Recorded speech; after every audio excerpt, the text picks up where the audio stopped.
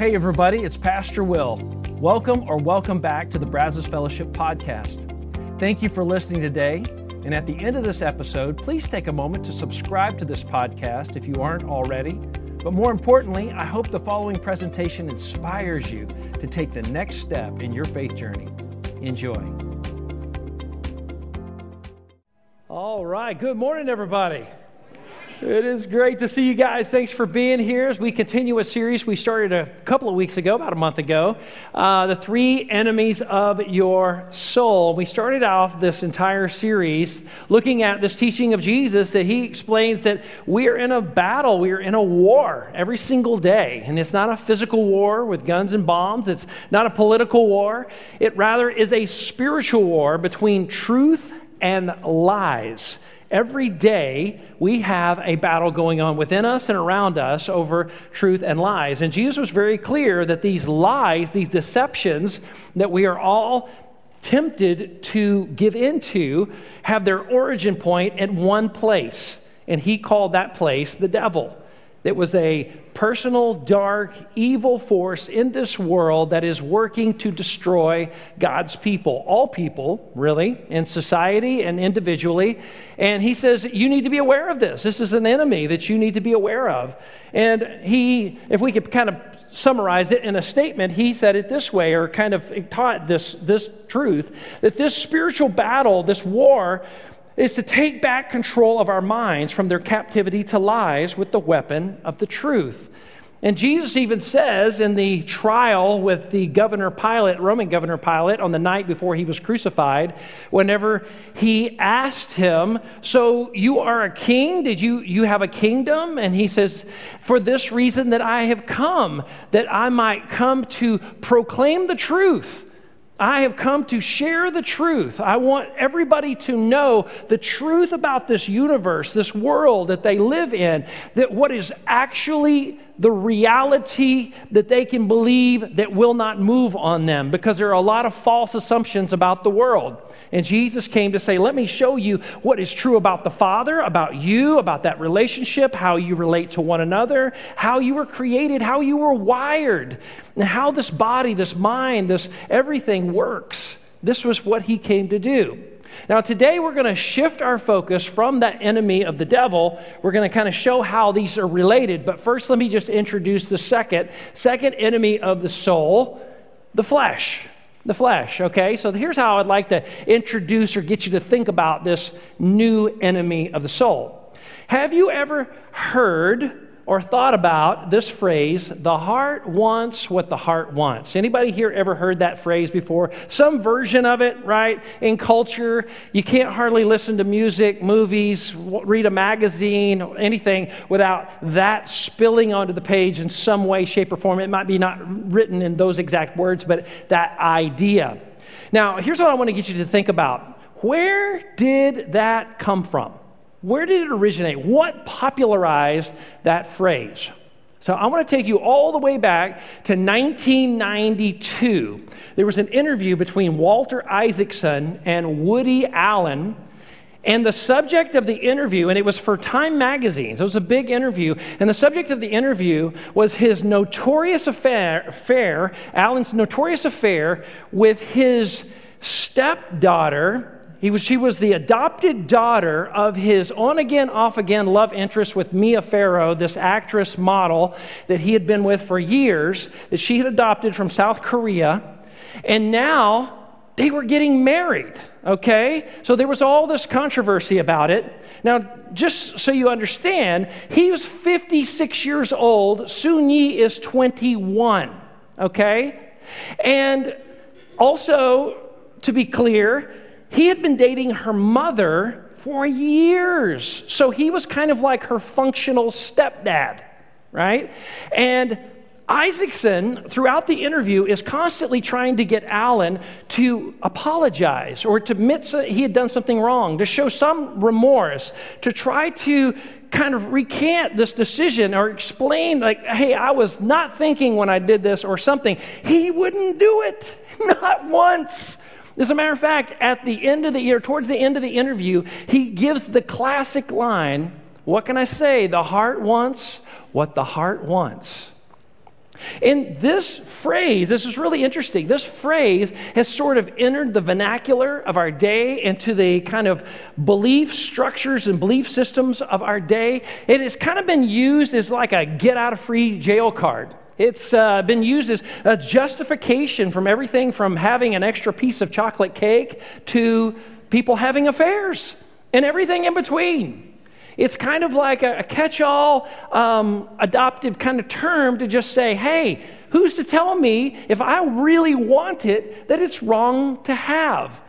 And this idea has created all kinds of issues in our culture, but nobody seems to really remember where did it come from, what popularized it. And here it is, this story where a sister becomes a stepmom and a dad becomes a brother-in-law. And it's funny, even back then, no matter your politics, no matter your personal philosophy, people kind of collectively, their assessment of this situation was, that's messed up. And hopefully, people still to this day are not really cool with that, right?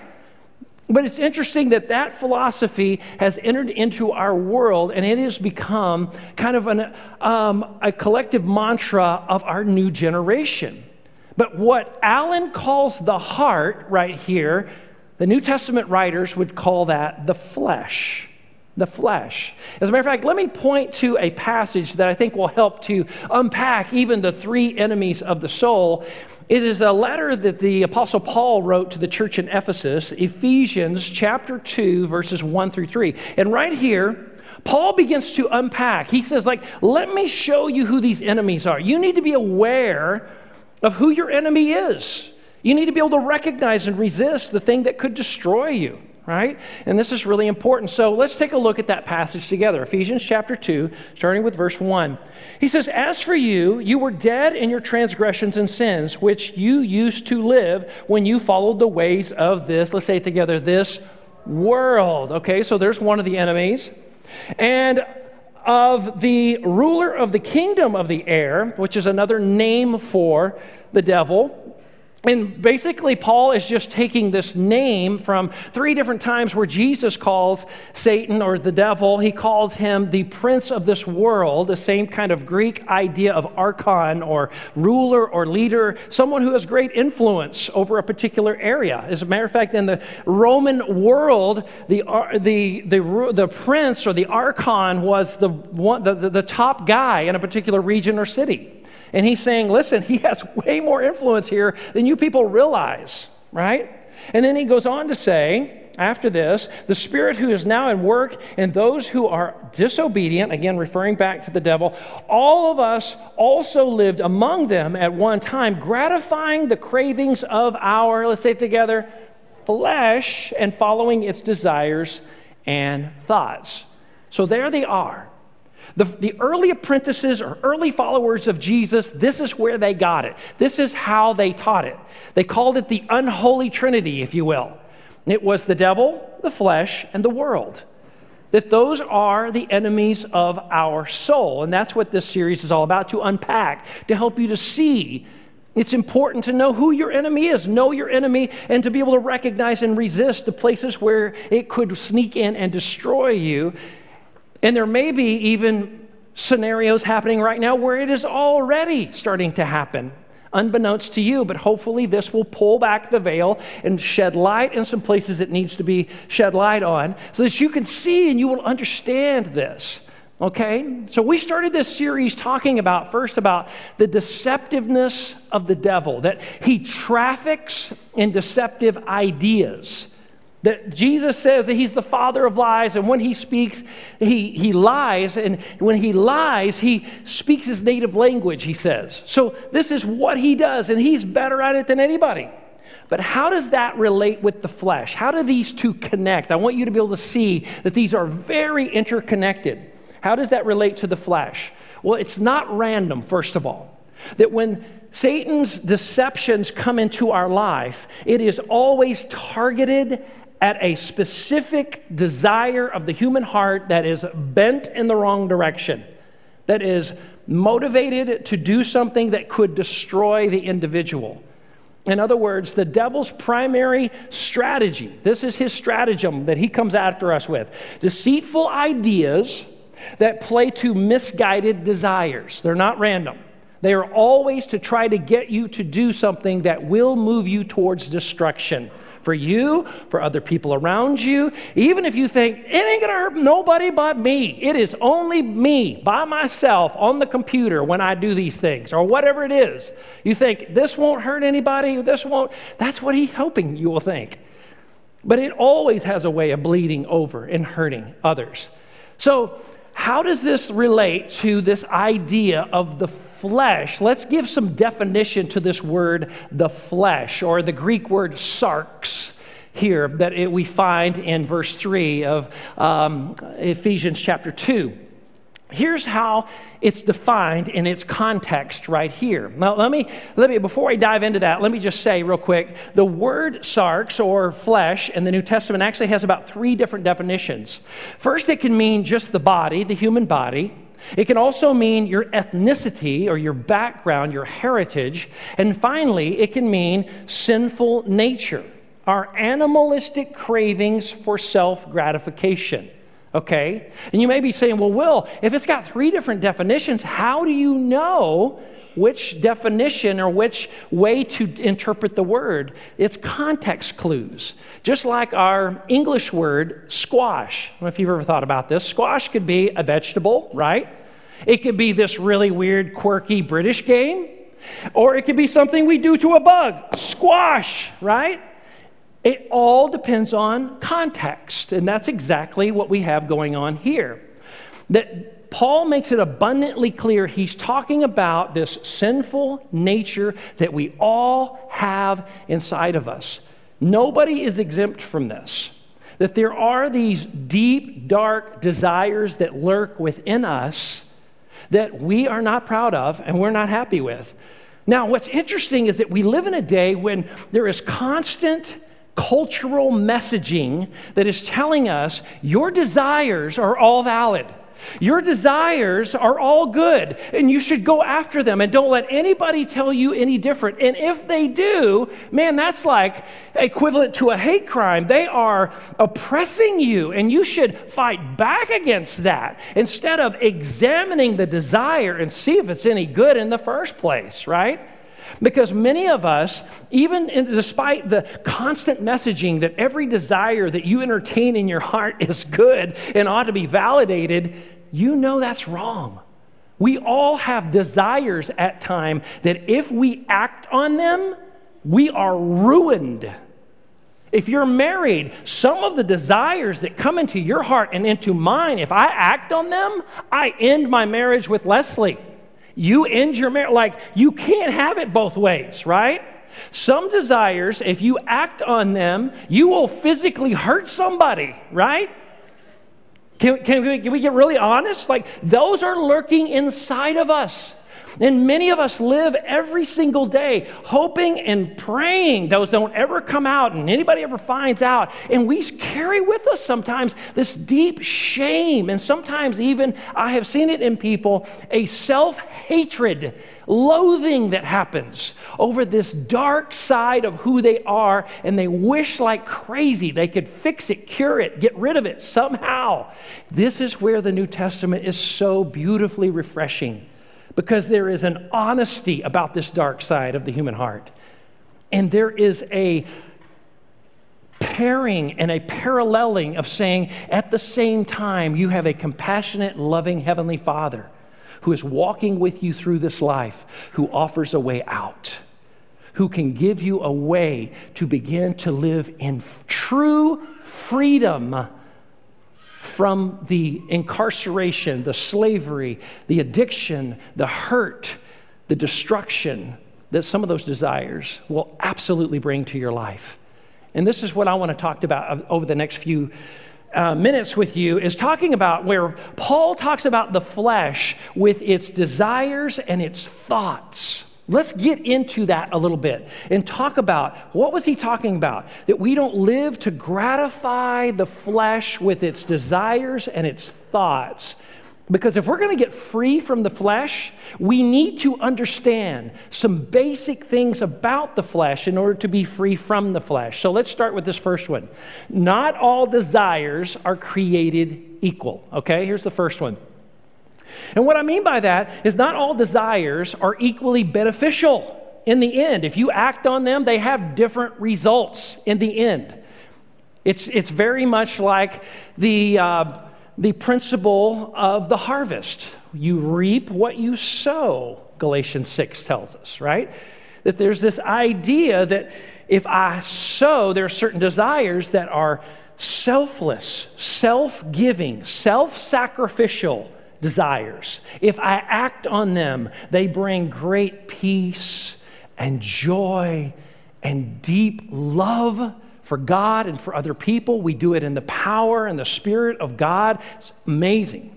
But if we act on these animalistic cravings in the moment, and that the flesh, it could refer to the earlier definition, I'll give you a little bit more. Sometimes it can refer to like really pleasure in general, the sensual side of who we are. It can be food, it can be sexuality, really pleasure in general. But also there's this other side to the flesh that is this desire to want to dominate, the desire to want to control people and circumstance. If I could just be in charge, if I could just call the shots, if I could just, then everything would be good, right?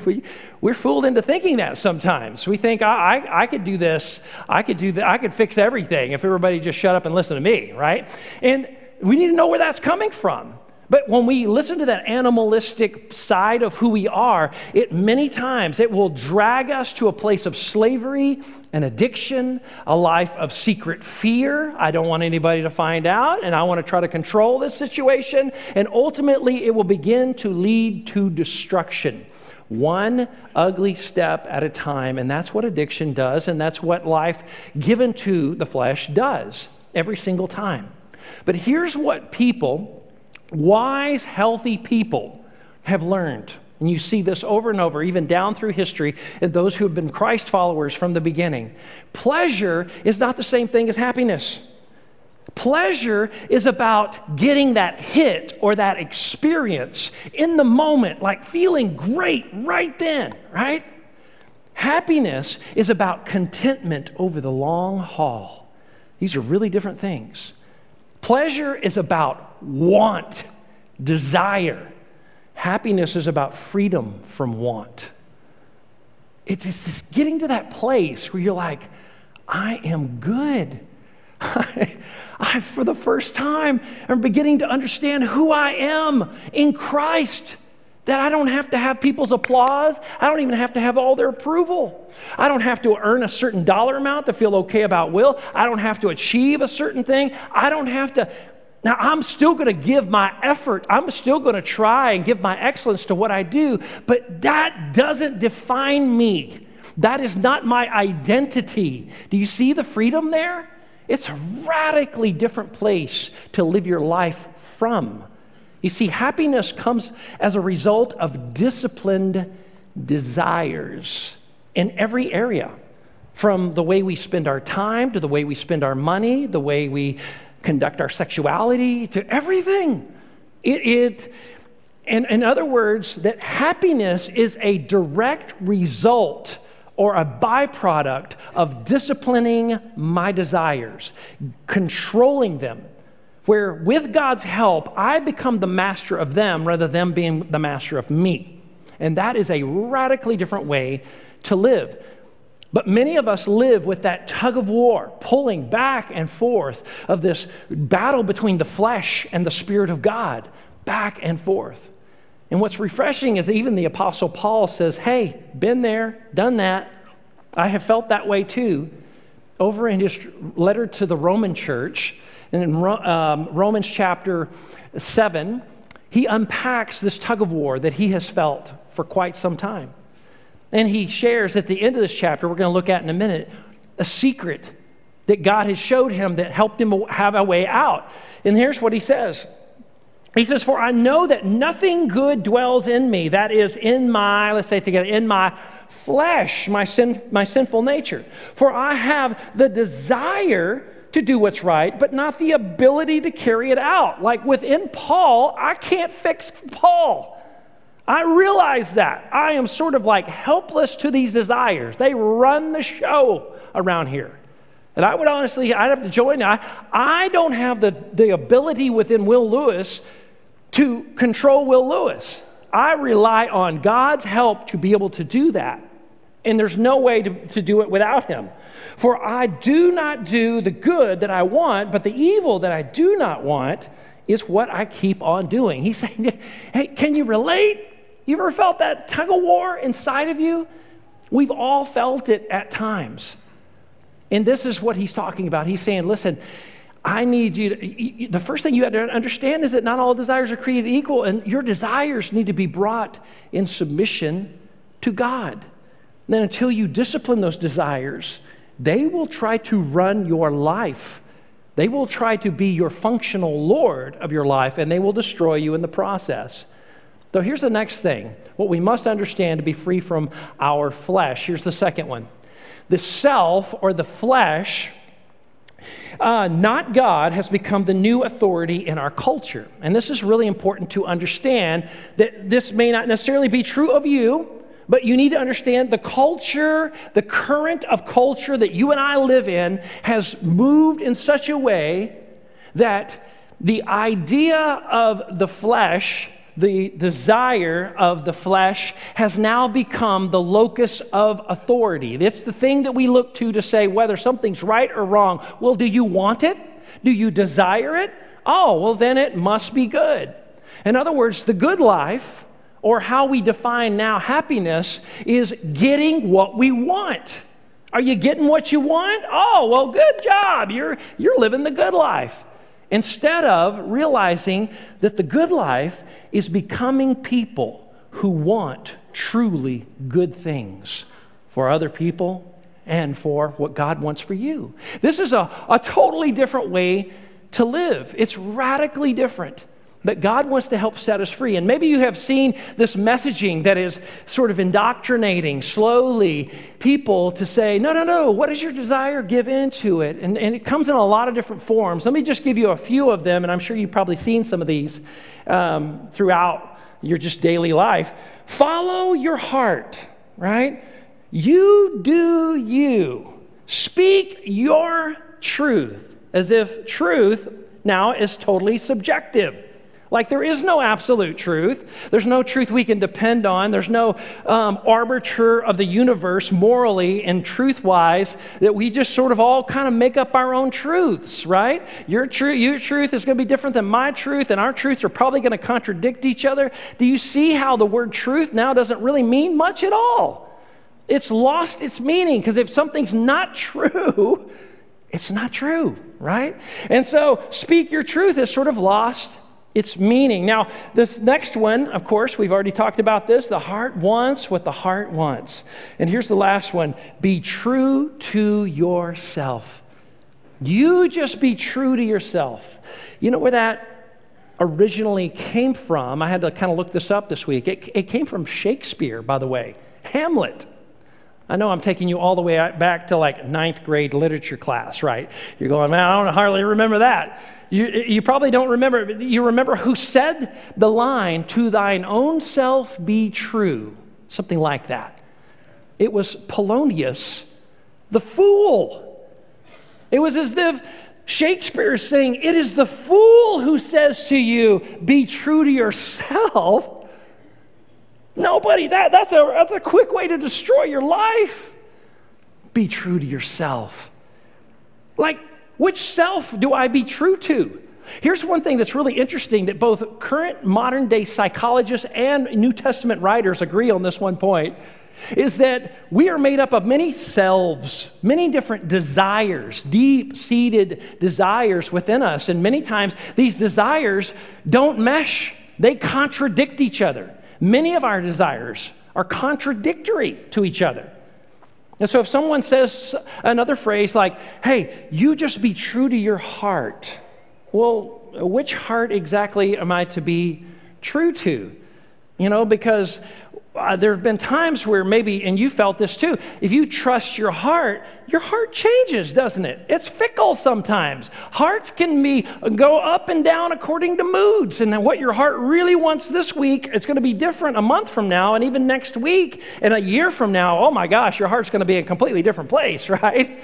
So it's hard to answer, like, what does your heart really want? Now, I'll just share with you one of my deep primal desire within me, some desires that are in contradiction with each other. On one hand, man, I would love to have the abs of CrossFit phenom Rich Froning, right? I don't know if you've ever seen his abs, but man, I don't know, probably shouldn't be talking about this in church, but wow, right? I would love to look like that. On the other hand, I would love to eat all of the desserts on the Great British Baking Show that I watched with Leslie. We were watching it last night, and I'm like, oh my gosh, I want one of those so bad. I can do some damage at a bakery. That's my weak spot. I have to be careful. I have to have like a chaperone when I go into a bakery. Anyway, but as you can see, those are mutually exclusive. Can't have the abs and all the carbs and sugar at the same time. I literally can't have my cake and eat it too on this one, right? I mean, they contradict each other 100%. And if we're honest, now this is a funny illustration, but we all have those kinds of illustrations. We all have those moments in us. I want this and I want this. I can't have them both. This is why we're warned, be careful. Your heart can move in a really wicked direction. It can destroy you, can mess you up. It is not a good guide for your life. It will absolutely sidetrack. Your heart has to learn discipline to what is actually true. It's so powerful when it begins to click with you. Here's the third thing I want to share with you, understanding that we have to have about the flesh in order to be free. Our strongest desires are often not our deepest desires. Let me say it another way. What we want in the moment versus what we want ultimately, what we want most. What we want in the moment many times will actually contradict or make it harder for us, sometimes make it impossible for us to have what we want most.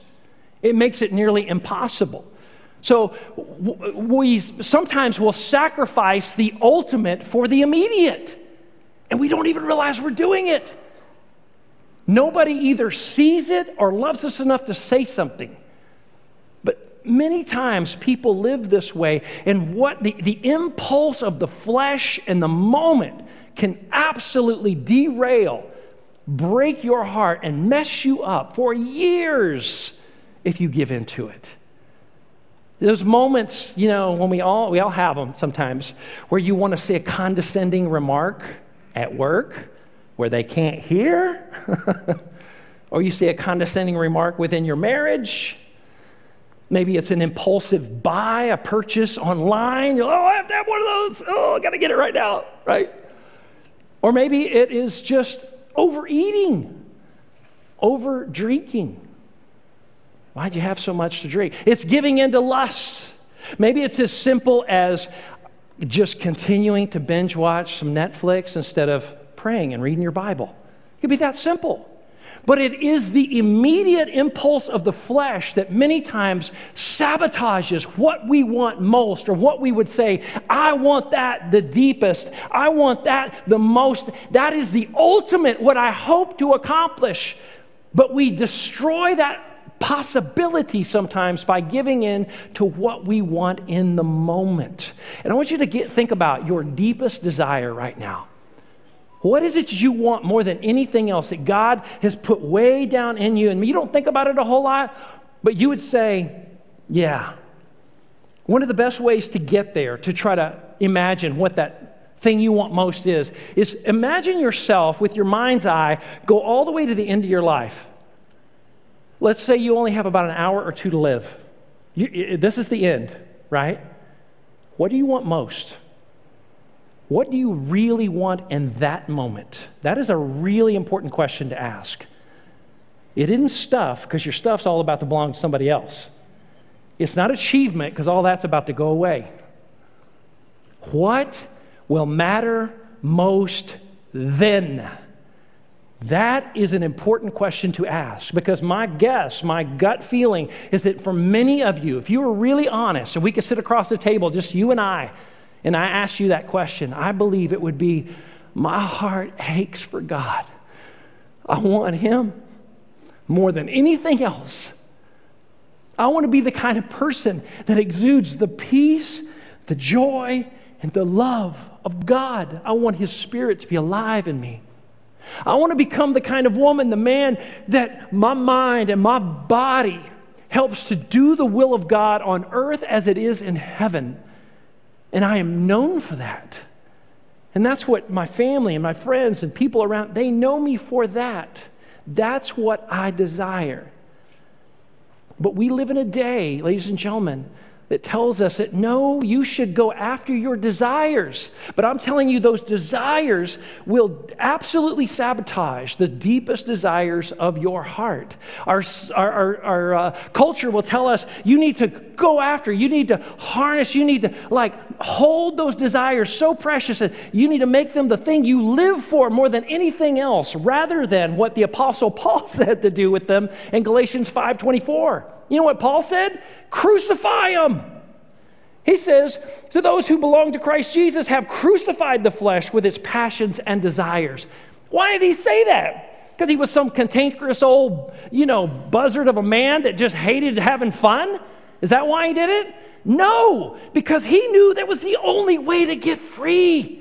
It is the only way to get free, because if you don't put in the effort with the help of the Spirit of God to master those things of your flesh, they will master you, and they will run your life like an iron-fisted tyrant. They will become your Lord functionally, and it will destroy your life. We have to begin to ask the tough questions, like, are we doing that? And are we letting the immediate sacrifice the ultimate? And this is why, ladies and gentlemen, be true to yourself is like the worst advice anybody could ever give you. And here's why. Giving into the desires of your flesh does not lead to freedom, not lead to life, but to slavery and addiction. And what is addiction? But just prolonged suicide to pleasure. That's what it is. It's just Satan working out his long play on your life. And many people live in quiet desperation, slowly destroying their lives with these little decisions to give in the moment to their flesh. And there is freedom available, I'm telling you, through Jesus Christ. The Apostle Paul, after he talks about this tug of war that has been happening in his heart over and over, he gives us this beautiful glimmer of hope at the end of Romans chapter 7. He ends this way. He says, "What a wretched man I am. Who will rescue me from this body that is subject to death? Thanks be to God who delivers me through Christ Jesus," or Jesus Christ our Lord. He's like the same Jesus, the Lord that you turned to when you first received salvation. That grace and mercy you got from God then is still available to get you through every single day. Just like you had to repent and turn from your sin and towards Jesus so that you could receive forgiveness and that He could become the Lord of your life. Now you need to turn from the flesh and the desires of the flesh and to the Spirit of God and say, I want to live according to the Spirit. I want you to teach me, God, how to say yes to you and no to the flesh, because I don't want that to be my Lord. I don't want that to run my life any longer. I want to be free. And Paul later says, for those who learn to do this, you need to understand we are more than conquerors through Him who loves us. We are not working unto, trying to get to victory. We're working from victory. We're already given the victory in Jesus. He has already conquered Satan. He's already conquered the flesh. He has already conquered the world. And we have to learn how to walk in that victory. We have to learn how to trust Him. Let His truth become our truth. Let His freedom become our freedom. That's what he came to give. But so few Christians learn how to live in that. And I want so bad for you guys to make that critical decision to say, Jesus, help me to no longer let my flesh be my functional Lord. I want you. I'm choosing you right now to be my functional Lord of my life. This is the prayer of application I'm asking you to pray with me, saying, Father, show me where my flesh, my sinful nature is sabotaging my life. God will show you. Where is that happening? Where has it become all about you? Where are you being dominated by desires to just please yourself, to control, to dominate, and not to trust and lean into God's peace and joy? I surrender and crucify it to you today. God, I want it crucified. I want to start to learn how to respond to my flesh like a dead corpse. How does a corpse respond to anything? It doesn't. It stops responding. We need to learn how to, I'm not going to respond. I'm going to learn how to turn back to God. I'm going to trust His Spirit and His guidance, and I'm not going to trust in the flesh. I'm not going to let it call the shots any longer. It's possible. This is a way of life that sounds, I know it sounds, if you've never done this before, it sounds impossible, but it is possible. That's what the angel told Mary, right? With God, all things are possible. What was impossible for man, with God becomes possible. And Jesus is here. He is with us. He's ready.